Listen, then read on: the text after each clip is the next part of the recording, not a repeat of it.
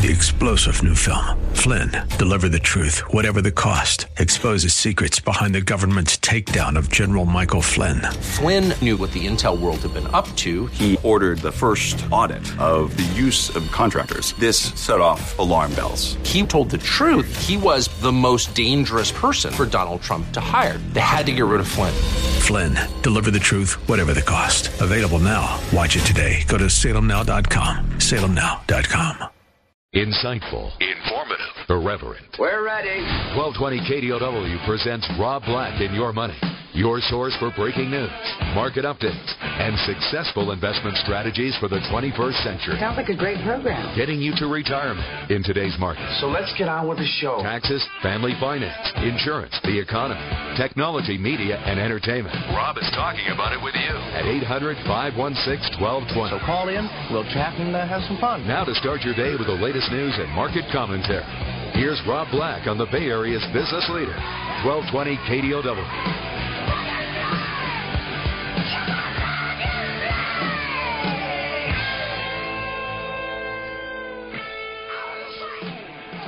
Welcome in, Rob Black and Your Money. I'm Rob Black, talking all things financial, money, investing, and more. Anything you want to talk about, we can talk about. Happy April 29th to you.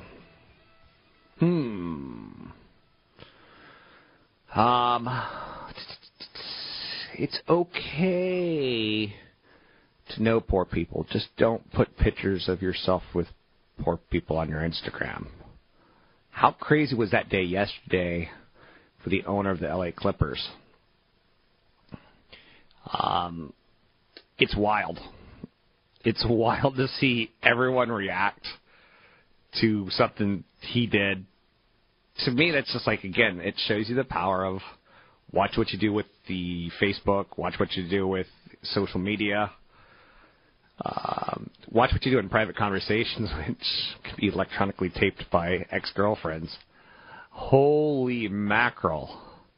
What a whirlwind that was yesterday, and I sense it's not going to be dying down, at least for another day or two, according to America's short-term memory. Interesting, though, right? I know we all find what he said vile, horrible, wrong. To me, I find the backlash, for the media backlash, and again, we're talking about not exactly hard-hitting journalist standards on ESPN, but everyone's talking about it, right? S&P 500's up 8 today. The Dow's up 87. The NASDAQ up 14 buckaroos. Mega deals have driven takeover activity past $1 trillion mark for 2014. Interesting, right? What drives Wall Street? Sometimes it's upbeat earnings. Sometimes it's, speculation on, oh boy, I bet that IPO is going to be hot and sexy. And sometimes what drives Wall Street is, something a little bit more different. It's companies looking at each other and saying, look, I think I could save a lot of money if I merge these two businesses together.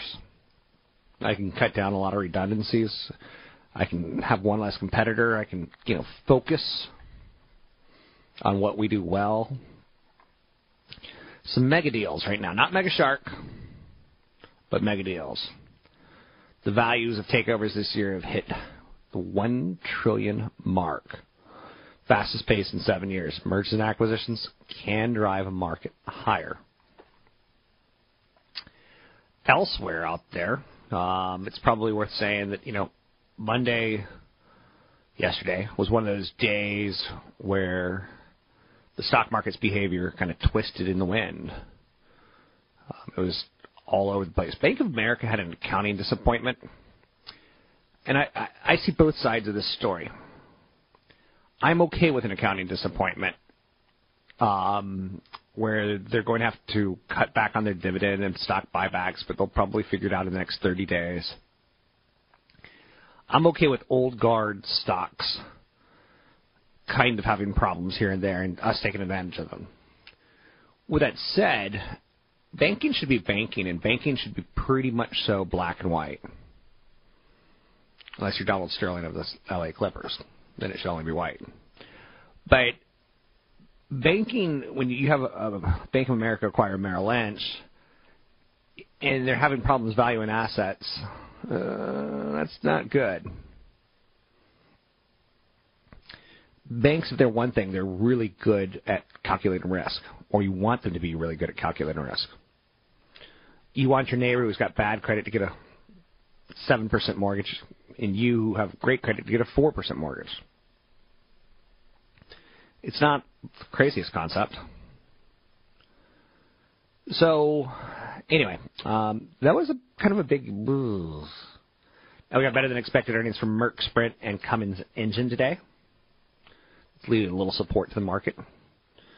Russian troops are massing near the Ukrainian border.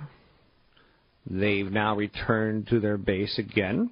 But will they mass there again tomorrow? This whole Russian thing. Billy Joel and playing Glasnost and playing in Russia. I long for those days where Russia was simpler. Was I love America, I love blue jeans. And now we've got that step backwards with Putin. Today's economic calendar features the S&P Case-Shiller Home Price Index. So this is kind of a market that it's going nowhere fast. And that's okay. Merck, a pharmaceutical giant, had a big fat profit of 88 cents a share, 9 cents above expectations. Revenue was a little short. They said their bottom line was helped by strategic initiatives that help cut costs. Archer Daniels Midland, a big commodities processor, they fell shy of expectations. Weak results in their agricultural business due to low margins and bad weather. Coach, luxury purse maker, or luxury bag maker, maybe is another way of putting that. They saw weakness in their women's bags and accessories business, but did note strength in their men's products as well as footwear. Coach is an interesting beast. They're considered luxury, and luxury is considered to be kind of like recession-proof. And if you look at the stock, it's had two massive runs from 2000 to 2007, and then again from 2009 to 2012. And now it kind of seems to be stuck in the some quarters good, some quarters bad kind of mode. Eventually, Coach will be put up for sale, is my assumption. Because it's too lumpy. Too lumpy. You may like your gravy lumpy, but you don't like your earnings lumpy. Other big stories of note out there today, as far as earnings go, it's earnings season, right? So we continue to focus in on that concept.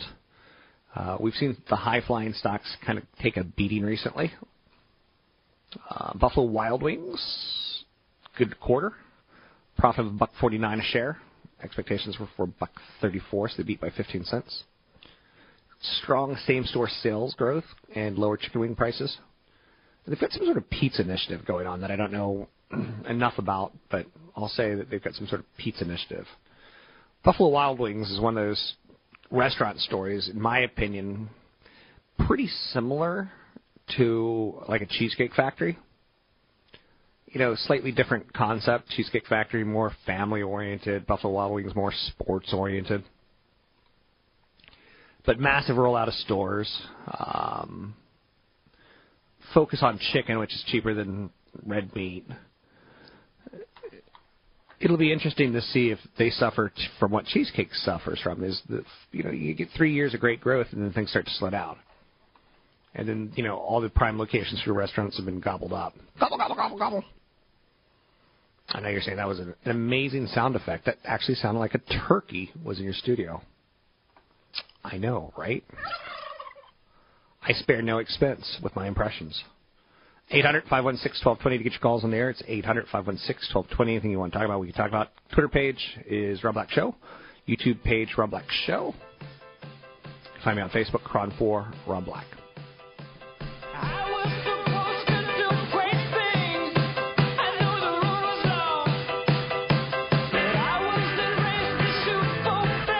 Underlying fundamentals.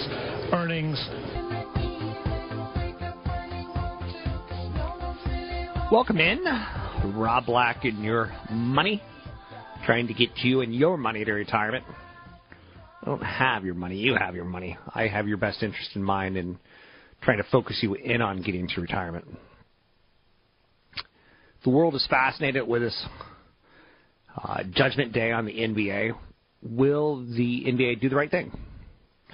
Or will they engage in what Mark Cuban refers to as a slippery slope? This is probably the most important day in the history of the NBA. In large part, the owner of the LA Clippers makes some racist comments. Outrage from players, outrage from sponsors. Everyone's speaking out. Everyone. It's remarkable that, you know, we live in a world of buffoons, but we do. There was a fantastic thing that happened in the English Soccer League this weekend. Was it the English Soccer League? I think it was the Spanish Soccer League. That a racist fan throws a banana at a player, bends down, picks up the banana, eats it, kicks.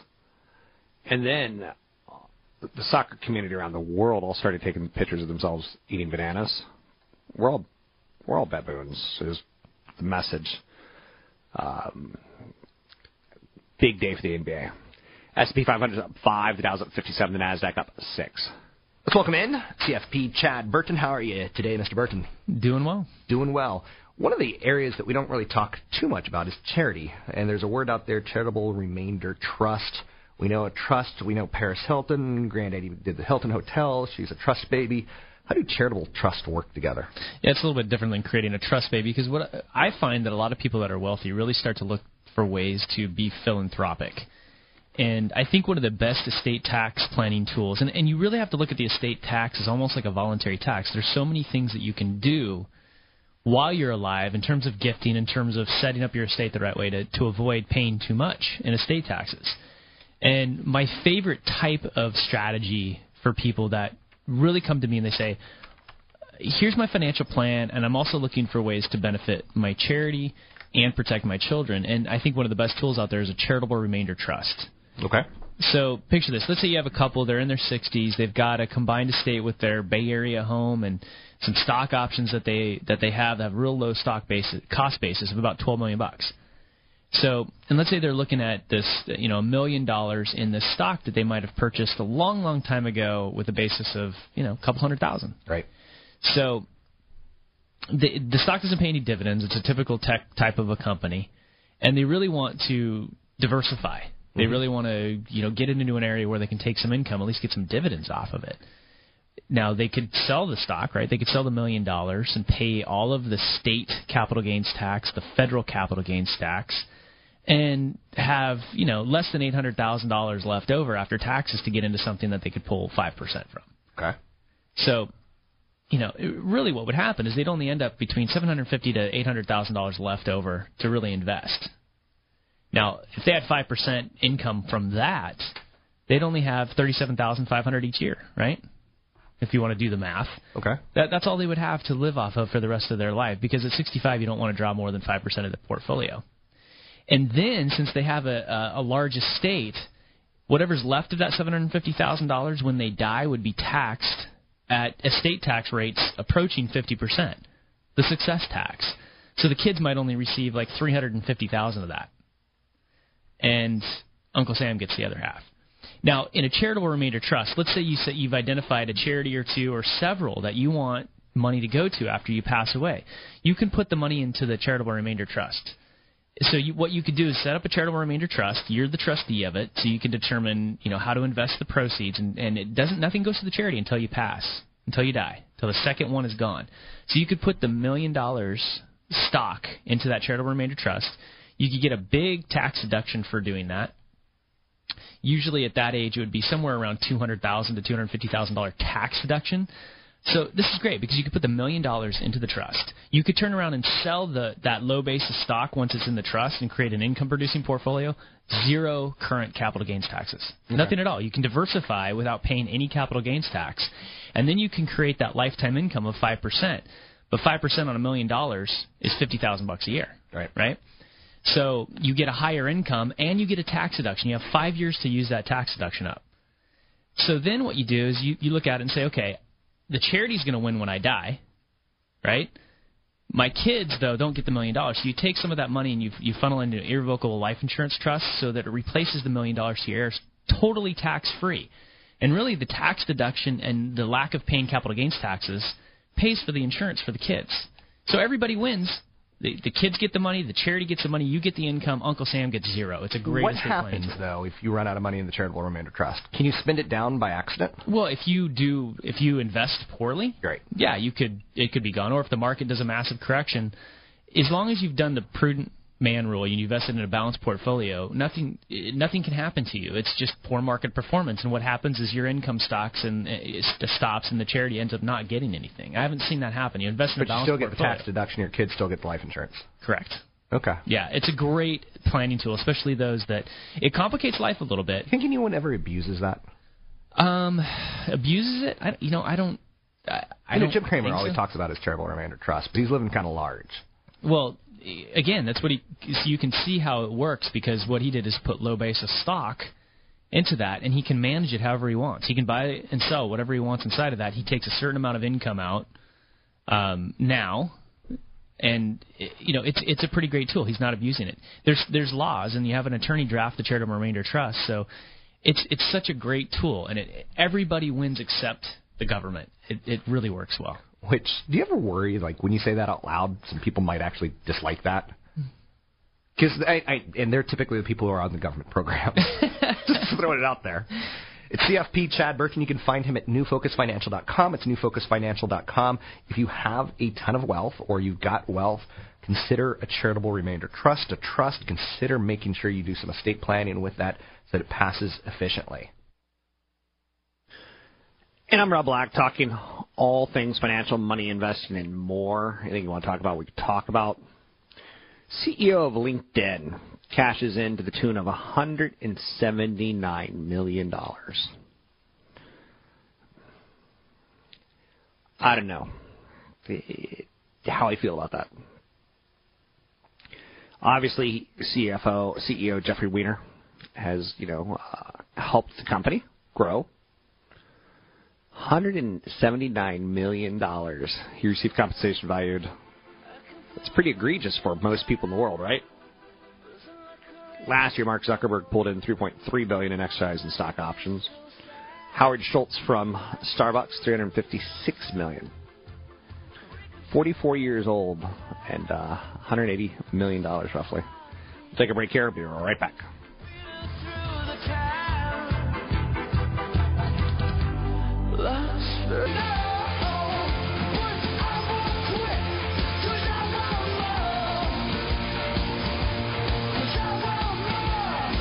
You're listening to Rob Black and Your Money on AM 1220 KDOW, an iHeart radio station.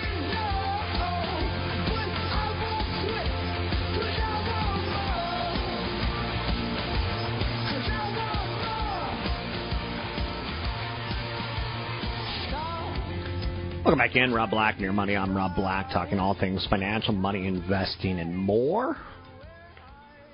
It's going to be an interesting night to watch L.A. Some people are predicting that there could be riots. Let's go to Patrick O'Hare, Chief Market Analyst, Briefing.com. How are you, Mr. O'Hare? Hi, Rob. I'm doing fine. Thank you. Let's talk stock markets. Let's not talk race riots. I hear you. Market's doing pretty well. Again, we're getting through earnings. We're not falling apart. We're not getting that correction. We're not getting fear of Ukraine. It seems like we seem to be climbing that wall of worry. What are your current thoughts?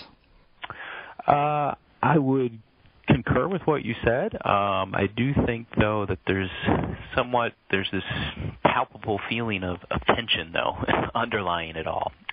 We're hanging in there very well, but there seems to be this sense that things could break down in a hurry, or conversely really break out in a hurry. And I think that because you have those two extremes that are factoring into the conversation is why you're really not getting anywhere right now. There's, I think everyone's well aware of how far the market has come, and that you have not had a technical correction of 10% or more since 2011, and that it's certainly overdue for some type of price correction. But people have been saying that since 2011, basically. So it's not. You're just in the state of kind of just a constant wait and see type of environment, and so you're in what I think is really a trader's market. You have some pretty wide intraday ranges, plenty of volatility intraday, but at the end of the day, the markets don't really get anywhere, and so it's almost it's as if people are really reluctant to stick their necks out one way or the other, and they're waiting for the next person to take that chance. Mr. O'Hare, it's been a long time since I felt the palpable fear of a correction or the palpable reaction of, good God, that was a rough day on the market kind of feeling. It feels like it's been like 5 years to me.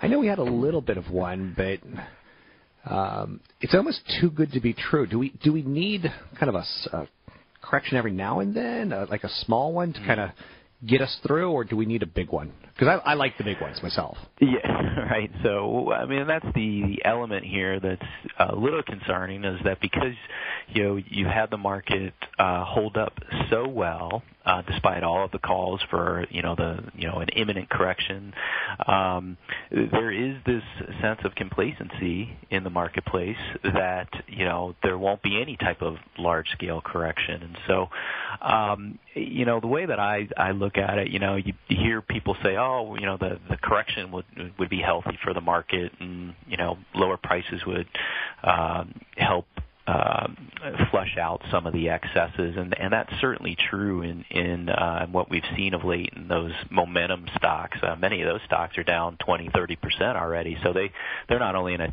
quote technical correction, they've made technically a bear market type of move. In broader terms, though, I would contend that the S&P 500 is not grossly overvalued. I think we've had this conversation before. I would say that it's fairly valued, and so if you get these, price corrections, we would fall back on the understanding that you don't have a grossly overvalued market, and at the same time you have interest rates and inflation that remain fairly low, and you also have earnings continuing to increase, maybe not at the strongest rate we'd all like to see, but they are still growing. And when you layer in those fundamental factors, it would suggest that any types of pullbacks, though, still create some openings there for investment opportunity. Now, recently we've seen some mega deals in pharmaceuticals, and it seems to me, and I'm not smart enough to be demonstrative with this, but it seems that the pharmaceuticals, the Mercks, the Pfizers, the Lillys, they're kind of focusing on profit and doing what they do really well. And if they focus on profit, that could be another leg up on the market, especially combining the mega deals, but then add in more profits. Am I off base there? Well, no. I mean, profits are the mother's milk, the market. I mean, it certainly is what you'd like to see and hear, But the one item to consider in all this too is that it's almost been a forced activity, if you will, with a lot of these large companies losing, patent exclusivity, and they're looking for new growth markets, and so they're finding ways to purchase that growth. But to the extent that they cut costs and increase revenues, and all that goes to the bottom line, and it increases earnings, it does raise the potential for these companies that have often been very nice payers of dividends and have returned capital to shareholders. It does enhance their appeal, and so that in the end is, as you allude to, is a good thing. So we just need to see if management can actually make these deals come to fruition, and then manage the companies properly in the aftermath, so that profits do indeed continue to increase. Now, in your morning column that you write each and every day, page 1, Trader's Market was the comment today.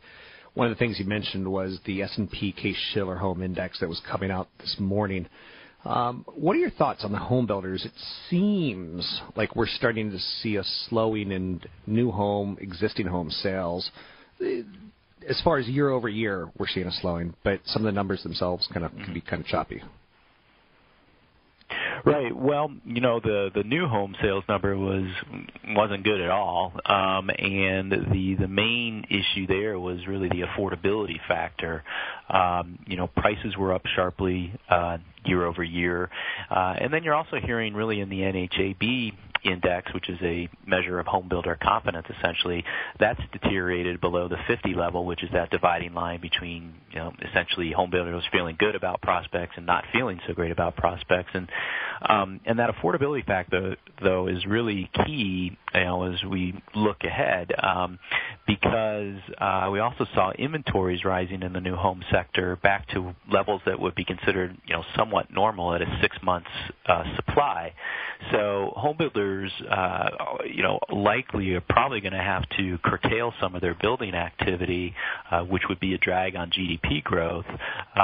And we have to see some of that inventory get consumed or prices, come down to help clear it out. So, when we look at the fact that, lumber futures have not really picked up, they're down this year, it doesn't necessarily generate the strongest signal in terms of what the outlook is for the housing sector at the moment. But that's been a real disappointment so far because a lot of optimistic 2014 GDP forecasts were predicated on the housing sector really gaining some steam this year, and we just haven't seen that pickup. Now, you recently penned a piece, Mr. O'Hare, on the retailers. And I think if I'm going to put words in your mouth, you said there's some value there because they've fallen so far from their highs, some of the retailers. Do you want to give us a little more color on this article? Right. Sure. And of course, they should probably I could make the distinction, just stocks that come down in price don't necessarily make them cheap. Of course, you have to have earnings, and it's a little bit different. There's low prices in retail just that are discounts, and then there's low prices in the stock market that you could say a stock is inexpensive based on a PE multiple. But these, there's 9 stocks that were returned in a stock screen I ran where prices were down at least 30% from their 52-week high. They had positive cash flow from operations over a trailing 12-month period and net debt that was less than or equal to 0. And out of those 9 companies, 8 of them were still profitable on a trailing 12-month basis and are expected to be profitable over the next 12 months. And the main point of the piece, though, was that, we talk also often about how you want to buy low and sell high, but in the stock market sometimes you get these crazy periods where everyone just wants to buy higher, and we saw that happen in those momentum names, and a lot of people are getting hurt because of that. So simply pointing out, though, that while there is still some price risk in these retailers, given, that the industry sentiment is not all that favorable right now, they have come down so sharply off those highs because a lot of the negative news has been accounted for within that price drop. And I think that long-term investors, the true patient-minded investors, have an opportunity to start building a position in some of these really hard-hit names, but not to go all in at this point because there's still some price risk. But if you have a multi-year time horizon and you're dealing with companies that are profitable, they have positive cash flow, they have no debt basically, those tend to be some good opportunities when they come down 30, 40, 50% off their high if you have the wherewithal to ride out some of the near-term volatility. Thanks very much. That's Patrick O'Hare, Chief Market Analyst, Briefing.com. He does a lot of work for Briefing as far as big picture goes. One of the things that he contributes to is the big picture feature. So an analysis of major issues impacting the financial markets. Like you said, he ran some stock screens, and on one level he looked at some energy companies. On the other, he was looking at retailers. And when you run stock screens, it's just quant. It's just math. It's price to sales, price to earnings. You're looking for some deep level of value, revenue growth, cash on the balance sheet. And when you run a screen like that, you come up with a name like American Eagle Outfitters or Abercrombie and Fitch. And you're like, I can see some value there. They've fallen well from their 52-week high. And then you see a name like Barnes & Noble, 30% from its 52-week high, and you're like, ooh, I don't know if that one's going to make it. So even when you run stock screens, you're going to have, personal insight and knowledge on what you're comfortable with and not. Let's take a break here. Rob Black and Your Money. Coming up, we're going to be talking about ServiceNow, big event that's going on in San Francisco.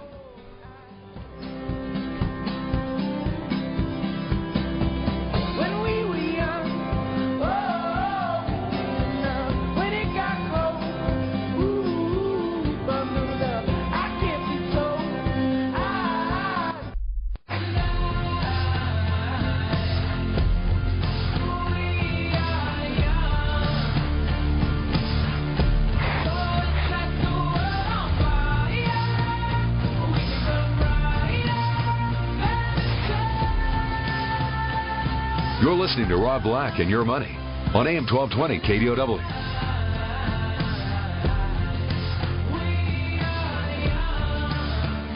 Welcome back in, Rob Black and Your Money. One of the hot, sexy revenue stories on Wall Street's focused on the cloud computing, taking it away from our desktop and putting services up there somewhere so that we can't physically lose them. Joining me now to talk a little bit about a big event going on in the Bay Area starting today, Craig McDonough, Senior Director of Product Marketing at ServiceNow. How are you, Craig? Good morning, Rob. Good, thank you. I so badly wanted to say ServiceNow.com, but that's not right. It was the name a few years ago, but we figured we could drop the .com. It was kind of taken for granted. So big event, Knowledge 14. What do we need to know about the Moscone Center event starting today? We're starting today with the main conference. We're expecting over 6,000 people to be here, which is the biggest show that we've ever actually run, and certainly the biggest show kind of dedicated to the focus that we've got here at this show. This is kind of the show for CIOs, IT professionals, system administrators, and developers. What can we really expect to come out of the show this year? Any big developments? There's going to be quite a few. Obviously, people will hear about sort of product developments from ServiceNow, but there's a lot of excitement about how cloud computing is automating much more than just the IT department. A lot of our customers have taken the processes that they've automated in IT and extended those so that they are automating processes in other parts of the business, like legal and HR and finance. You'll hear, there's lots of customers. In fact, over 90% of the sessions are led by customers talking about how they've used the power of the cloud and the power of ServiceNow to automate processes within their business. What type of people, should care about the cloud? Business, mom and pops. What are we looking at? I think the answer would be everyone. Everyone from the end consumers that are using Gmail as their or Hotmail as their primary mail account, right through to the large enterprises, and there's a number of them here at this show.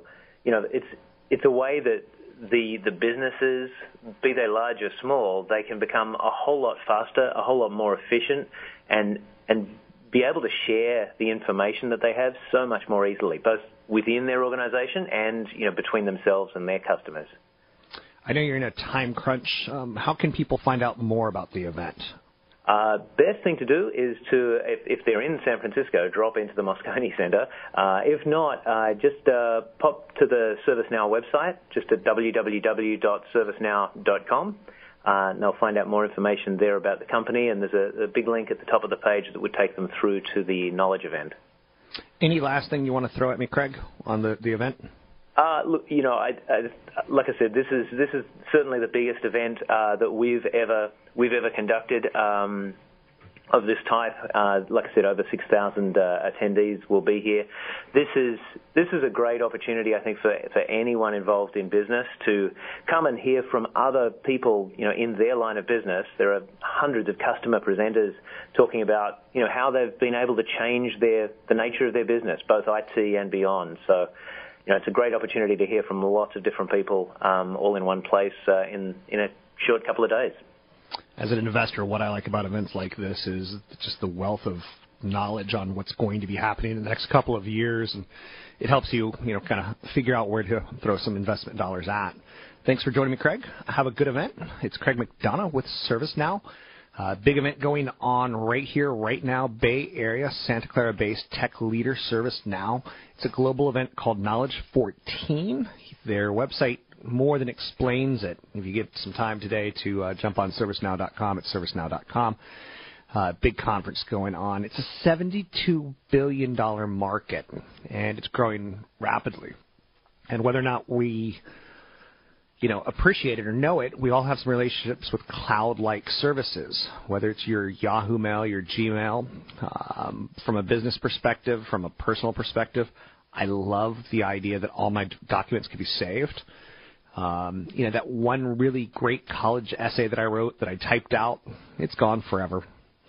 had I had the cloud connection at that point in time, it would still be there. And it's going to change the way we document our own histories as well as document our business histories and how we operate going forward. More information at ServiceNow.com. At ServiceNow.com.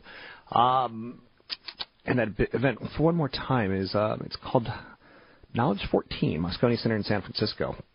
And every year there's Oracle World and, Apple's got a developers conference. These conferences are where a lot of stories are broken on Wall Street. So check it out. Back to the markets.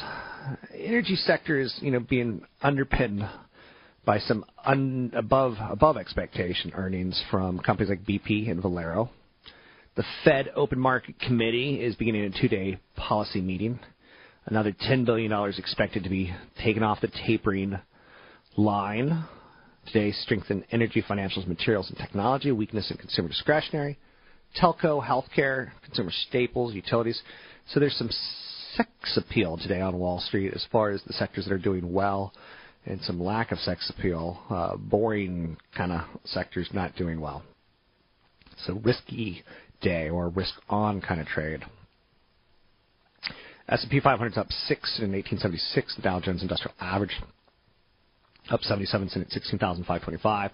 NASDAQ's up 18, sitting at 4,092. Earlier in the show, I spoke with Patrick O'Hare about mergers and acquisitions and how this is something that's going to be driving the market in the short term. At different times, we have different things that drive the market. I like the mergers and acquisitions enormously. So if Pfizer does pick up AstraZeneca, they're able to downsize the company a bit. Pfizer's always been really good at integrating other companies into their company as far as making the profits very obvious and very known. Let's take a break here. This is Rob Black, Your Money. I'm Rob Black, talking all things financial, money, investing, and more.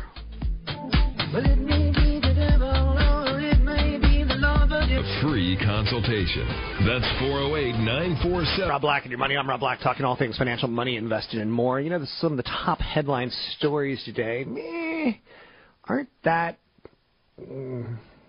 exciting. S&P 500's up 6. The Dow's up 81. The NASDAQ's up 14. Consumer confidence dips in April. We're close to May, where you're going to start hearing people say, sell in May and go away. Will it work this year or not? With that out there, I found one of the more interesting stories of the day. Craig Ferguson has announced that he is leaving the Late Late Show. It was bound to happen. A lot of silliness out of Craig Ferguson. His contract ends in December. He made his announcements to his tapings yesterday. He said that it was his choice to leave and not CBS, and no one's going to call him a liar. It was interesting that he did not get Letterman's slot, and he had a big thing in his contract that he could get it and or get paid out a lot if he didn't get it. So CBS looked right past him and hired Stephen Colbert, Comedy Central's faux pundit. So when that happened, how does that make you feel?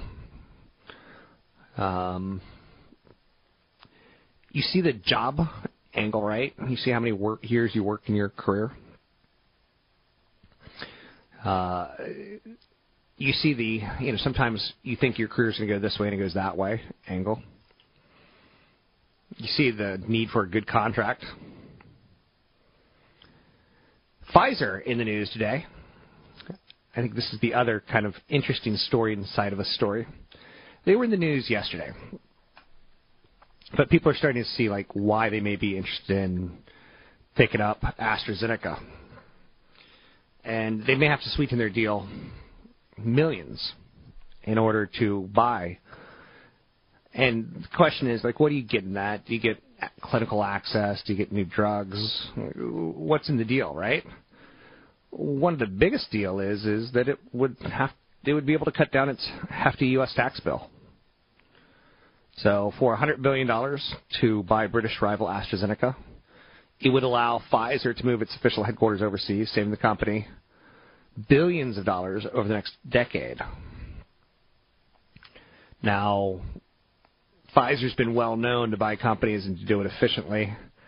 I find that very interesting. if I were to tell you, and we're seeing more people do this, if I were to tell you, give up your U.S. citizenship and take on citizenship of a foreign country, would you do it? At what price would you do it? Maybe that's a better question. Would you do it for $1? Would you do it for $1 million? And Pfizer's been a U.S. citizen because corporations are technically humans. They're technically defined as people. Pfizer's been a person in the United States for 165 years. So this transaction would be referred to as an inversion. So that's going to be fascinating to watch. And how does, again, I guess where I'm getting at with this is, I work with a lovely, lovely person named Mark Dannon. He's one of the anchors at Cron. And he and I will fight, lovingly about the problems in society. The haves and the have-nots and, minimum wage versus no minimum wage. And should McDonald's pay a fair wage? McDonald's doesn't pay wages. McDonald's franchises restaurants. Franchisees pay the wages. Now, should McDonald's require that franchisees pay higher rates? That could be argued. But, again, it's not as easy as people think. I know a person who has 5 franchises, and he's not wealthy.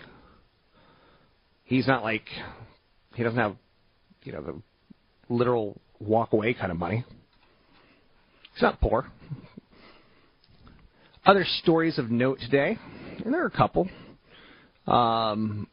Mega deals, I think, is one of those things that we continue to look at as helping the market at this point in time. So we feel comfortable at these levels. Home price gains in U.S. cities cooled in the year. The Case-Shiller Index of Property Values increased 12.9% from February 2013, the smallest 12-month gain since August. Growth in property values eased as rising mortgage rates and severe winter restrained demand for dwellings. A lot of people are starting to say that the cash investor is gone. And now it's tied towards, average people and that they really can't afford. The affordability's really slipped a lot in the last 4 years.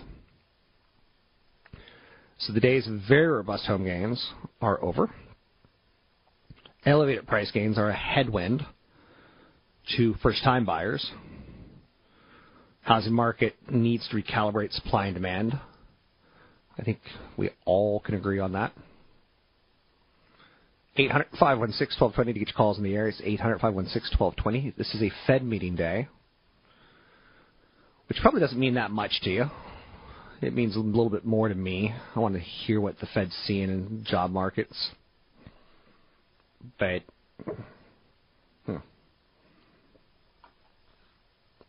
800-516-1220. Facebook is losing younger users, and surprisingly, Twitter is holding on to younger users. Facebook may be the biggest social network on the planet with 1 billion plus users. Teens are leaving bigger social networks for the privacy of messaging apps. Twitter's holding on to more of its sought-after younger demographic. The percentage of teens active on Facebook dropped by 9% during 2013 and by 7% on YouTube. But it only fell 3% on Twitter. Twitter is also the preferred social network by 27% of adolescents versus 23% for Facebook. Interesting, right? Twitter has a cool factor. Facebook has a soccer mom factor, not quite as cool. I'm just throwing it out there. Don't get mad at me, soccer moms. I love you. 800-516-1220. It's 800-516-1220. Anything you want to talk about, we can talk about. We've seen a recent surge in 401k balances. That's nice. That's likely tied towards the surge in stock market at 5-year highs. All-time highs, but 5-year run. So 401ks saw a nice gain. The average 401k is worth $88,600. 5 years ago, it was just $46,200. So still nowhere near enough, but it's moving in the right direction. To get your calls in the air, it's 800-516-1220. It's 800-516-1220. One of the things that I try to talk about, especially at seminars, is that you need to save 20% of your salary. Keep in mind the state income and state sales tax takes another 20%. Federal government probably takes 20 to 25%. So before you even have any money to spend on a house, on food, on a vacation, you're down to 35-40% of your paycheck. That has to sound mathematically humbling to people. And maybe it sounds undoable. Maybe that's why people are slow to embrace. Anyway, you can find me online at robblack.com. That's robblack.com. Don't be shy. 800-516-1220. It's 800-516-1220. Twitter, Rob Black Show. YouTube, Rob Black Show. Facebook, Cron 4, Rob Black.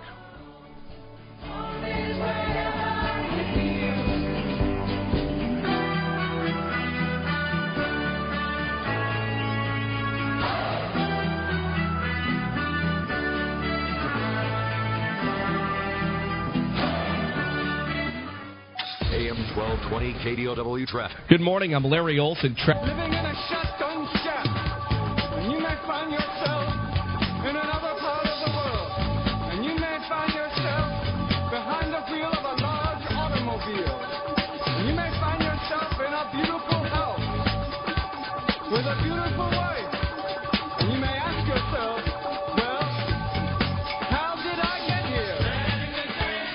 Visit Rob Black online at robblack.com. Now, back to Rob Black and Your Money on AM 1220 KDOW.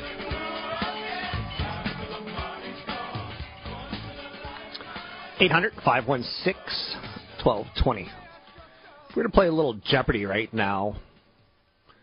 What animal? You know, we all fear getting eaten by a shark, right? What animal is the deadliest animal in the world? Give you a little Jeopardy music, a little do-do-do. Time to think. What animal is the deadliest animal in the world?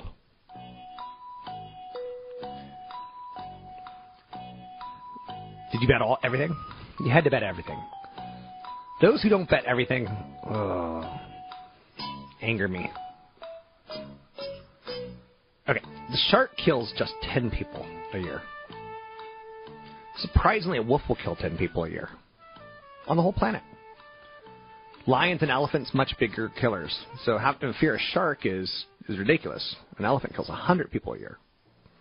My favorite on this one is the crocodile. That would be a pretty good way. That'd be a pretty bad way to go, if you know what I'm saying. Tapeworm comes in on the list, as does a roundworm. A freshwater snail kills 10,000 people a year, whereas a shark kills 10. Number of people killed by animals a year. We're playing a little Jeopardy. Now, who would have known that a snail, right? A dog's on the list. You should be much more fearful of a dog. A dog kills 25,000 people a year. Snake kills 50,000 people. Now we're getting somewhere. Obviously, people kill people to the tune of 475,000 people a year. The number one killer of people killed by animals per year, it's the mosquito. Now, no one has a big fear of mosquitoes, but you should. Mosquitoes kill 725,000 people a year. And it's probably going to get worse. They're really, really, really good at spreading diseases. Dengue fever, Rift Valley fever, yellow fever. Say this without saying it wrong, virus. The chikungunya virus, the West Nile virus, lymphatic filariasis, Japanese encephalitis, malaria. So now, what are we going to do about this? They say it's going to get a lot worse. So it's time to educate yourself on mosquitoes. And it's time to get a little fearful of mosquitoes. To the point that we should have a mosquito week on Animal Planet to replace Shark Week. 725,000 people killed by mosquitoes a year. Sharks, just 10. I know we have Hitler Week on the History Channel and we have Shark Week, but today I'm making the case that we should start thinking about skeeters. Skeeters! There's a skeeter coming at me. I'm more fearful of mosquitoes than I am of Sharknadoes. I would like to live through a Sharknado. I know it's probably not the wisest thing to say, especially with the tragedies that's going on with tornadoes recently, but I would like to live through a Sharknado. My parents used to live in the South. What's fascinating to me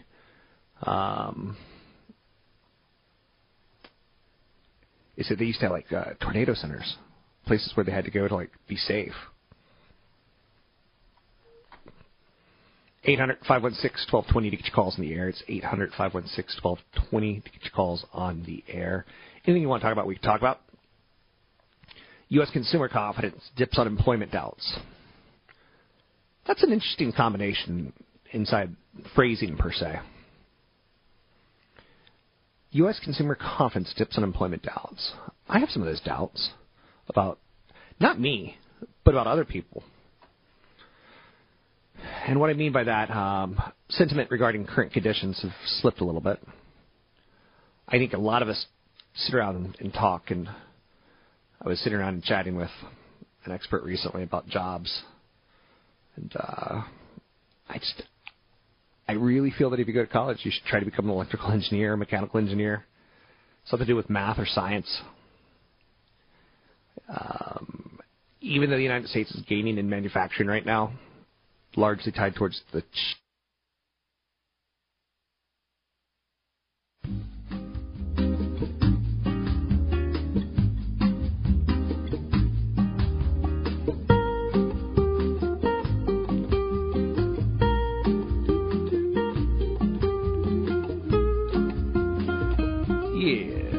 So I'm concerned about jobs pretty notably in the U.S. Like I said, the manufacturing jobs are very, very problematic. And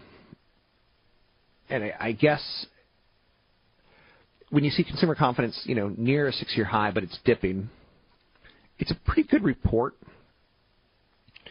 Despite continued price gains, most other housing statistics are weak. I think people are starting to think about that as far as confidence goes. And confidence is one of those pesky little numbers that we're like, what exactly does that mean? Consumer confidence isn't, people, it's not a retail index, but it's a gauged on future retail actions. If you feel discouraged, sad, I'm a little freaked out about jobs. I really want people to get a good college education. We're going to get a college education because I think jobs are going to be tougher and tougher to get. I think corporations are going to do things like what Pfizer's doing right now and going overseas and saying, you know what, U.S. tax rate, see ya. Yesterday we heard Toyota's leaving California to go to Dallas. No one wants to go to Dallas.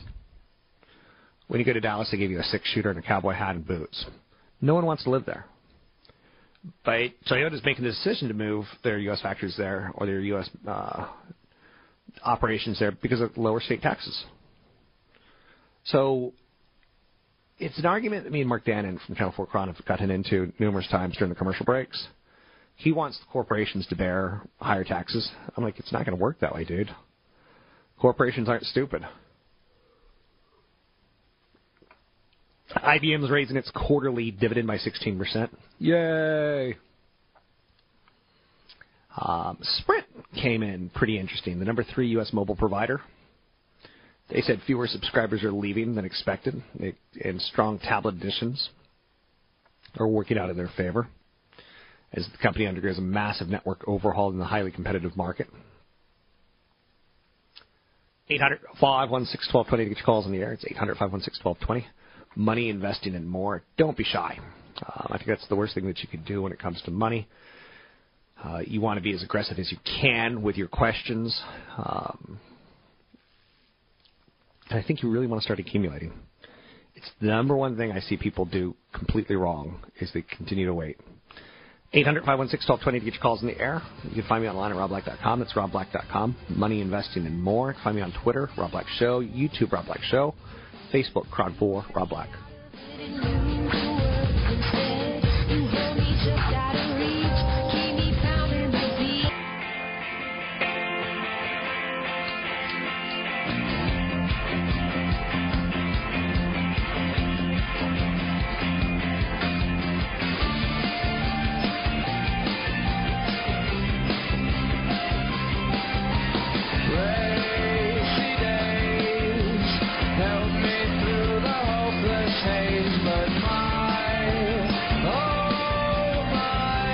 You're listening to Rob Black and Your Money on AM 1220 KDOW.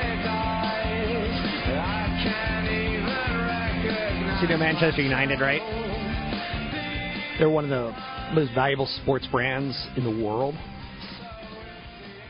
It's iconic.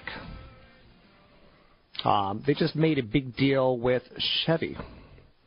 So even though they didn't get into the next league, Champions League, it's the world's richest annual tournament. It makes it to the quarterfinals this year. Manchester United will rake in about $55 million. But a big Chevy deal seems to help blunt that pain, so to speak. Again, telling you the power of a brand. So it's something you should think about when investing, is when you're buying shares of Apple or buying shares of Bank of America or buying shares of Apple or Safeway, you're buying into a brand. 800-516-1220 to get your calls on the air. Anything you want to talk about, we can talk about money investing and more. Taking a look at the market numbers. What do we have today? We have an up market. The S&P 500 is up 8, sitting at 1878. The Dow's up 85, sitting at 16,534. And the Nasdaq's up 22, sitting at 4,096.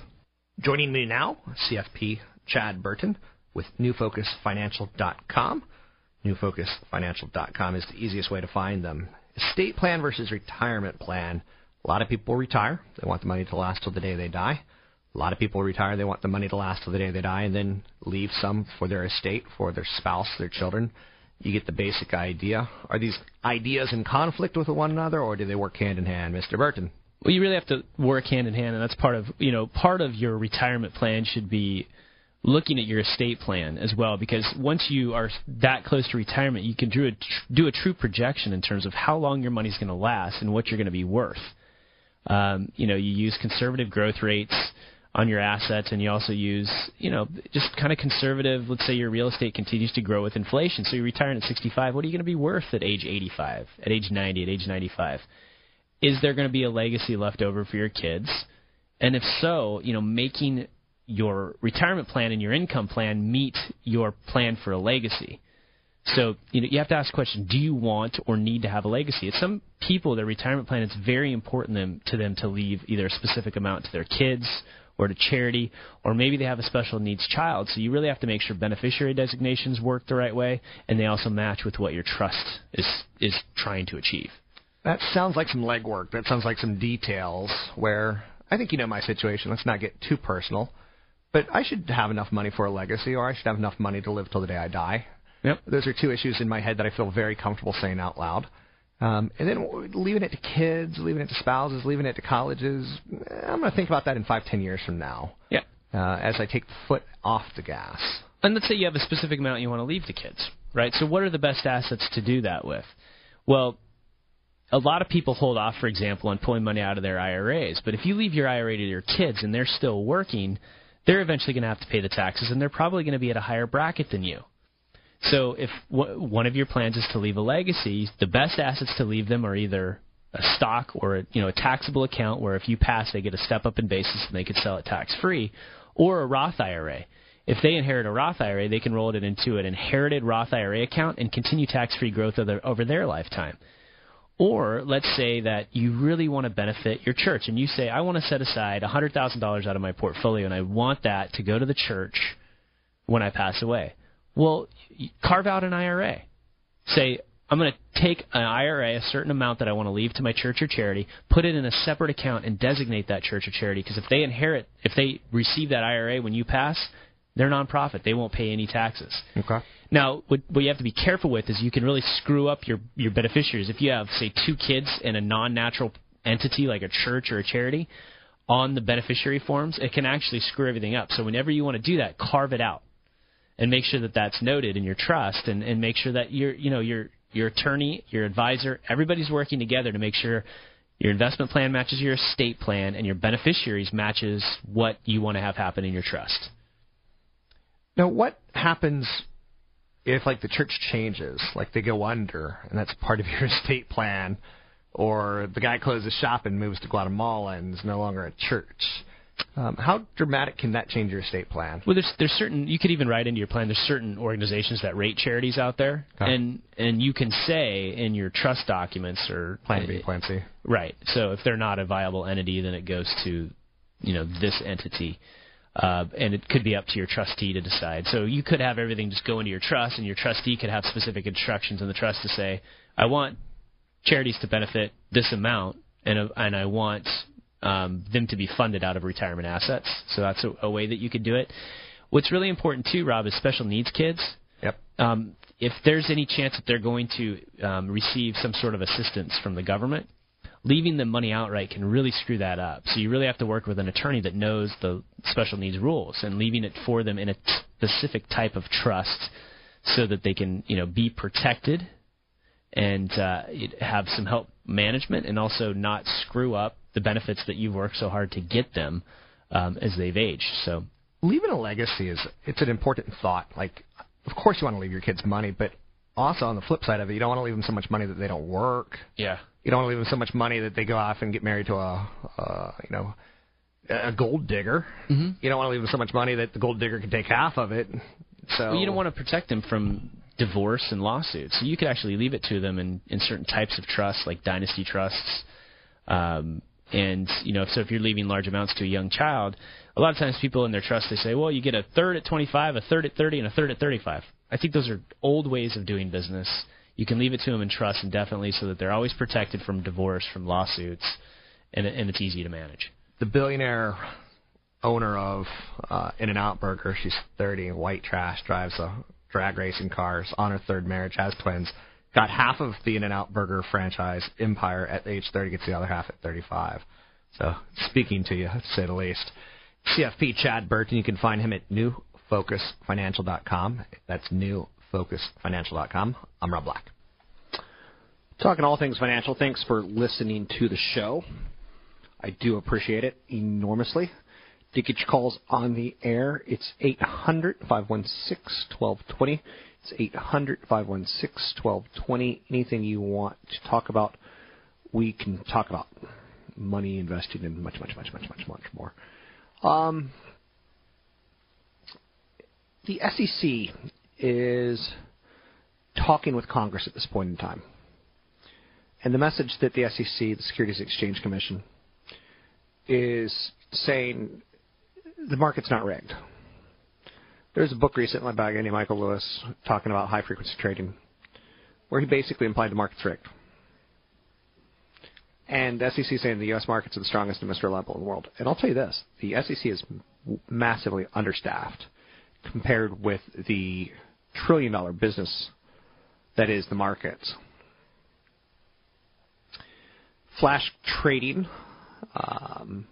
fast trading, high-speed frequency trading, it has some problems. In the end, it does create some efficiencies, and it does create some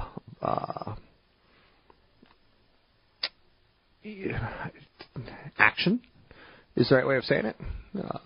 To have a good trading market, you need to have buyers and sellers. But it does have some people concerned as well. Pfizer, they may have to pay more cash to top the $105 billion offer that they've put out there for AstraZeneca. Maybe it'll be $110 billion. But again, they'll start saving about $1 billion a year in taxes just from going to a different tax country. Interesting. I brought that up in the first segment of how much cash would it take you to give up your U.S. citizenship. Well, we got the number from Pfizer, about $1 billion a year. 800-516-1220. It's 800-516-1220 to get your calls in the air. Anything you want to talk about, we can talk about the S&P 500's up 8, the Dow's up 85, the NASDAQ up 22. Taking a look at some of the stories, I saw that IBM is raising their dividend. IBM's in a bit of a problem. Like, they're one of those companies where you like the dividend, but they didn't really move into the right markets at the right or at a fast enough speed. You could say the same thing's true of Dell, of Hewlett-Packard, which is interesting. How fast do you expect a big company to be able to move? Apple rises to a 52-week high before retreating. hit 595 today. Apple stock has been on a tear in the last week. I didn't even notice. They announced that 7-for-1 stock split. They've increased their dividend, their stock buyback plans. So nice to see $592, $595 on Apple. Now it's pulled back to about $590, but it's nice to see that they're in that 52-week high territory. Of course, it doesn't mean anything until you sell it, or depends on when you bought it, right? One company took a hit yesterday, a company called GoGo. They provide in-flight internet service, which never seems to work, at least for me. AT&T said they're going to build an in-flight internet service. They plan to create a 4G high-speed LTE connectivity service for airplanes and passengers that could be available as soon as late 2015. Good for AT&T to figure out, hey, here's something we could charge exorbitant amounts of money on, and people will pay it. Satisfy the market. Find me on Twitter, Rob Black Show, YouTube, Rob Black Show. Find me online, robblack.com. Find me at Facebook group page, I Hate Rob Black, or Facebook fan page, Cron for Rob Black.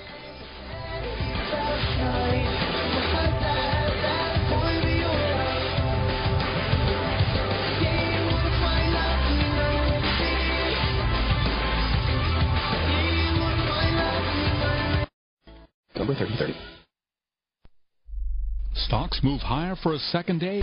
You're listening to Rob Black and Your Money on AM 1220 KDOW, an iHeart radio station.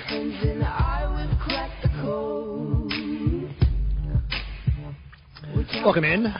Rob Black and Your Money. I'm Rob Black. Talking all things financial. So before we went to break, we talked a little bit about Apple hitting a 52-week high. They're going to enter the bond market to compete or to complete a 7-part note offering. It's doing aggressive shareholder returns. Their return on equity, their return on investments, obviously very high, so it's good to borrow. It could be $17 billion plus. The company, which sold $17 billion in debt last year, said that it would issue debt to help fund its shareholder return program. The company increased its buyback to $90 billion from $60 billion, raised their cash dividend by 8%. It issues debt right now as a way of avoiding the taxes associated with bringing cash back stateside. The offering is going to include fixed-rate notes that are going to mature in 2017, 2019, 2021, 2024, 2044. How comfortable do you feel about their future that you would lend them money till 2044? Interesting question, right? Do you feel more comfortable with Apple being around or the U.S. government being around? That's part of what lending debt is all about. Safety. How comfortable are you taking on risk? And what does risk look like to you? Merck shares are higher today. They had a real nice quarter. They said earnings would be between $215 and $247. They're losing some exclusivity on certain drugs. And that was noted in their quarter with some sales down about 5%. A company called Amicus Therapeutics, ticker symbol FOLD, F-O-L-D. This is where I don't know what I'm talking about comes full circle and obvious. It's a biotech firm. They reported positive results for a late-stage trial of its Fabry disease treatment. I don't even know what Fabry disease is. The company said the results of a phase 3 study were statistically significant. So that stock up 52% today. How's that for a home run? Now, it's all relative, though, because a year ago it was $3.50. Today it jumps from, $1.75. It was as high as $2.50. It's now at $2.29 a share, $2.50. And again, a year ago it was at $3.50. So I don't know if I'm making my point there. I think I am. It's all relative. 800-516-1220 to get your calls in the air. It's 800-516-1220. Teen Facebook rebellion. Twitter seems to be immune to it. This is interesting because one of the things Facebook recently said is that they're now going to start uncoupling Facebook and trying to get a messaging service as well as a photo service that's separate from Facebook. Twitter has a messaging service, and it's kind of cool because it's a lot more private than Facebook is. So Twitter is the preferred social network by adolescents, 27% versus 23% on Facebook. Would you have thought that? Probably not. Earlier this month, and I find what people do just incredible. Like, that's more shocking than I could have imagined. Earlier this month, a 14-year-old Dutch girl texted American Airlines a fake Al-Qaeda threat. When the airline tweeted back that they take all threats seriously, she wrote, "Oh my, OMFG. I'm so stupid, I'm scared." But she also expressed delight. It went in her account, now deleted, got thousands of new followers. Girl was arrested in her home in Rotterdam. It's a teaching moment for parents, right?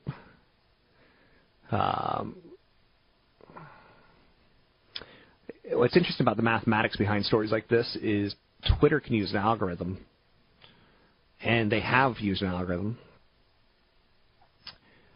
and we might be able to stop teens from committing suicide. Right now, there was a recent algorithm used and found 37,717 troubling tweets related to suicide and bullying. So that kind of math could help teens, and yet that technology can get a teen arrested. Young people, and for the record, when we go with this, they're critically important social networks.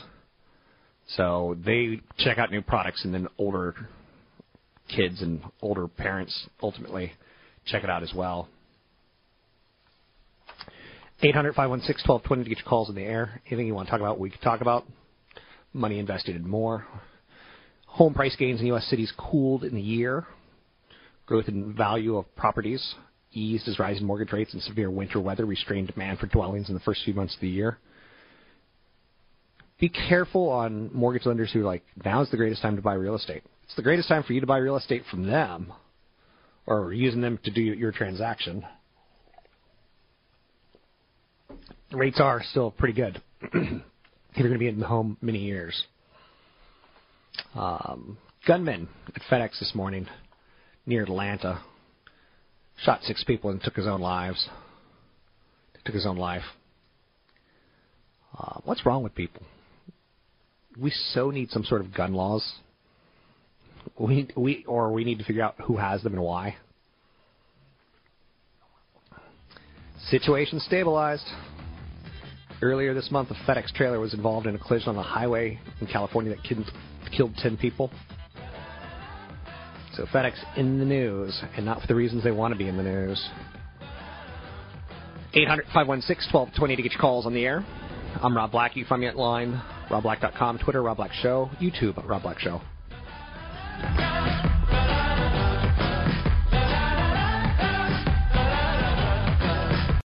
3-star General Michael J. Flynn, head of the Pentagon Intelligence Agency, knew all the government's dirty secrets. He was one of the most respected generals in the military. Flynn knew what the intel world had been up to. He understood its funding. He ordered the first audit of the use of contractors. This set off alarm bells.